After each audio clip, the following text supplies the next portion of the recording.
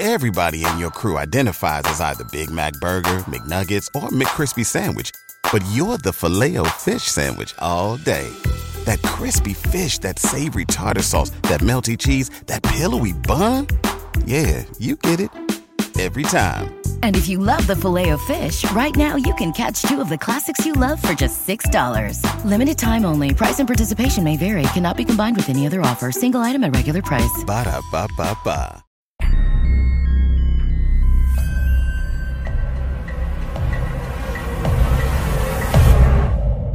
Stories Philippines Podcast.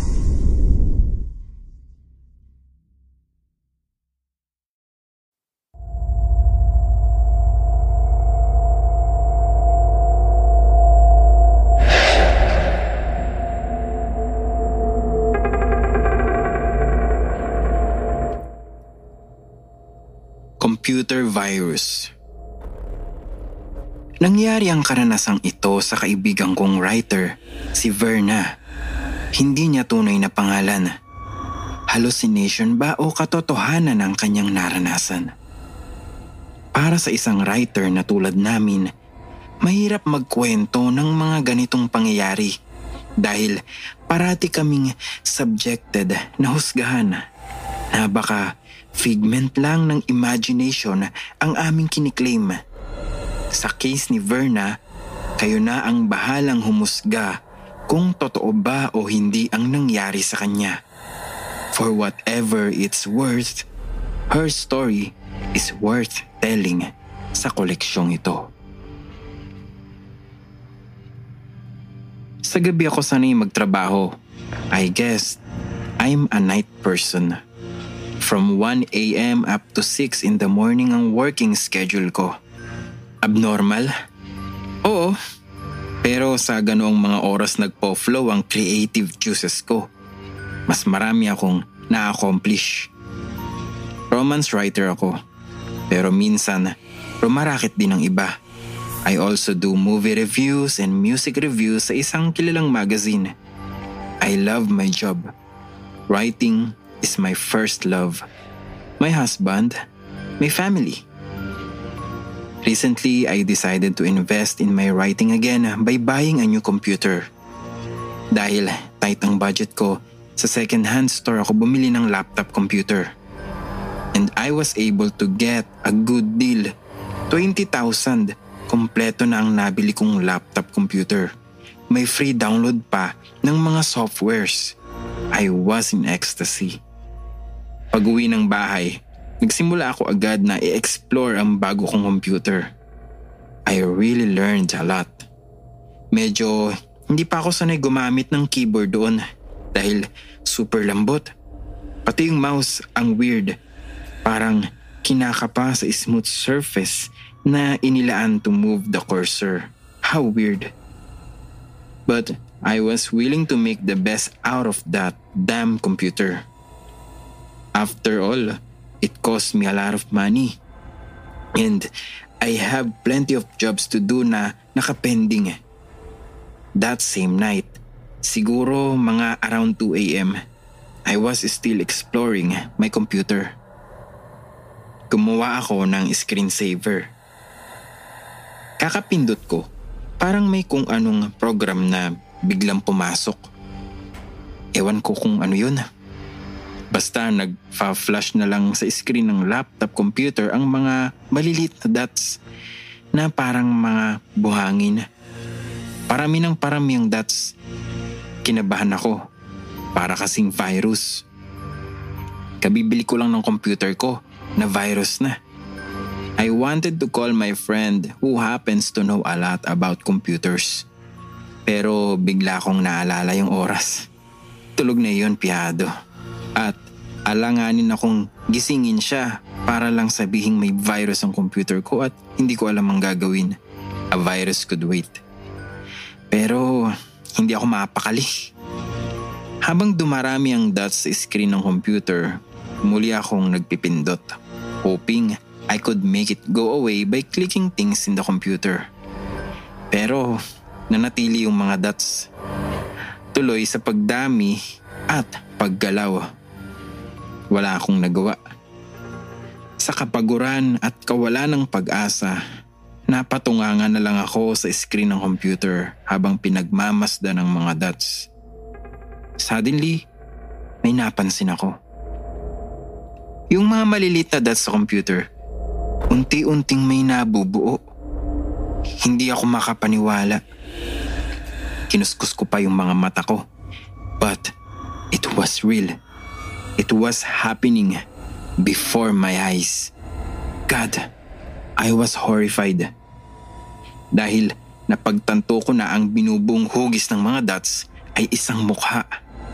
Isang mukha ng lalaki. Bagamat kinabahan ako, I still tried to win it over with logic. I mean, sa dami ba naman ang pwedeng gawin ng computer? Posible pa ring programa lamang ito doon. A software probably na ganito ang ginagawang visuals. Mga dots na bumubuo ng face ng tao. Baka yung file na nabuksan ko ay galing sa former owner ng computer. So, I decided na i-off na ang computer. At dahil hindi ko na alam lumabas sa program na pinasok ko, pinatay ko lang yun sa pamamagitan ng paghugot sa saksakan. Biglang namatay ang screen ng computer. Biglang nagdilim. Against the light, may kita mo ang reflection mo sa screen ng computer. Normal yun. Pero, ang laking gulat ko, pagtingin ko sa aking reflection, may lalaki sa likuran ko. Nakadukwang siya sa akin. Ang takot ko. Bigla kong nilingon ang likod ko. Pero wala naman. Hindi ko na ibinalik ang paningin ko sa reflection sa computer screen. Sobrang natakot talaga ako. Dali-dali kong iniwan ang computer at nagtatakbo ako patungo sa sala. Hindi na nga ako nakatulog the rest of the night. Kinabukasan din, ikinuwento ko sa mga kaibigan ko ang aking naranasan. No one believed me except si Gina na may espiritistang kapatid. Sabi ni Gina, alamin ko raw ang nangyari sa dating owner ng computer ko. Baka may explanation ang pagmumulto nito. You mean, multo yung nakita ko sa reflection? Oo, ang sabi niya. At manifestation din daw ng multo yung mga dots na naghugis mukha ng isang lalaki. I was shocked and devastated. Gayunpaman, to satisfy my curiosity, nag-research nga ako. Binalikan ko yung kinunan ko ng computer. Wala naman daw silang track record ng mga pinanggalingan ng supplies nila. I was a bit disappointed. Pag-uwi ko ng bahay, pinagmasdan ko ang aking second-hand computer. Natakot na akong gamitin iyon. I decided to sell it na lang to someone else. Nung itatago ko na sa case yung laptop computer, may napansin ako sa ilalim niyon. May nakadikit na sticker. Sa sticker, naroon ang name, address at telephone number ng isang tao. Iyon kaya yung dating owner? I need to know. Tinawagan ko yung phone. Isang matandang babae ang nakasagot. Dito po ba nakatira si Vincent Lim? Ang tanong ko. Ha? Sino to? Verna Gonzalez po. Hindi po ako kilala ni Vincent, pero nabili ko po yung computer niya sa isang second-hand shop. I just wanted to know kung hindi stolen itong nabili ko para po makasiguro. Hindi agad nakasagot ang matanda sa kabilang linya. Parang naiyak ito. Hello? Naramdaman kong isinalin nito sa iba ang auditibo ng telepono. Isang lalaki ang nakausap ko. Vincent? Ito na ba si Vincent Lim? Hindi. Kapatid niya ako, si Froilan. Froilan, may I speak to your brother? That's impossible. Patay na si Vincent. Kinilabutan ako. Ha? He committed suicide. Patuloy ni Froilan. Binaril niya ang sarili sa ulo. Lalo akong nashock. Munti ko nang mabitiwan yung phone. Oh my God! Nasa iyo yung computer niya? Yes. Tugon ko nang makabawi. Nabili ko sa isang computer store.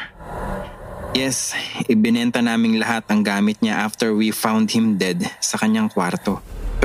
Pero bakit? Dahil natalsikan ng dugo ang mga gamit niya, including the laptop computer. We thought it would only bring memories. May paniniwala rin kami sa angkan na ang lahat ng bagay na nabahiran ng dugo ng namatay ay pinamamahayan nito. Bakit ka ba napatawag? That's precisely the reason. Minumulto ako ng kapatid mo. Sigurado ka? Oo. What can I do to help? Hindi ko rin alam. I'm sorry. No, I'm the one who's sorry sa nangyari sa kapatid mo. I'm sorry. It's okay. I hope you don't mind. Kailan ba namatay si Vincent? Last June 16. June 16 was my birthday. Coincidence? Ewan ko. But after knowing that, hindi na ako nagdalawang isip na ibenta ang laptop computer na yon sa iba. I made sure na yung bagong owner has a different birth date than mine. So far, ayun, sa bagong owner ng computer, wala naman daw nagmumulto o nagpapakita sa kanya. I felt so relieved. 1 month akong nagpahinga from using a computer. Nagmakinilya na muna ako. Mahirap, oo. But I was traumatized by my last experience with computers. After a month, nag-loan ako sa isang kaibigan and I bought a brand new laptop. Brand new at hindi na second hand. Mabuti na yung sigurado.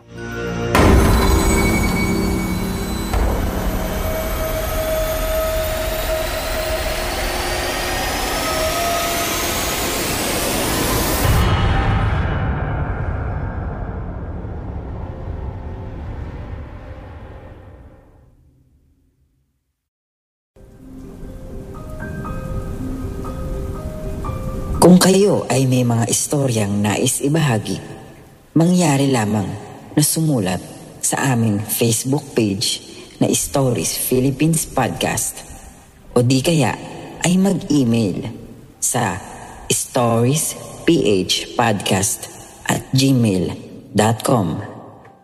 Matatagpuan ang mga link na iyon sa ating description. Hanggang sa muli, maraming salamat mga kaistorya. Everybody in your crew identifies as either Big Mac Burger, McNuggets, or McCrispy Sandwich.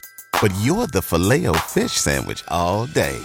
That crispy fish, that savory tartar sauce, that melty cheese, that pillowy bun. Yeah, you get it. Every time. And if you love the Filet-O-Fish, right now you can catch 2 of the classics you love for just $6. Limited time only. Price and participation may vary. Cannot be combined with any other offer. Single item at regular price. Ba-da-ba-ba-ba.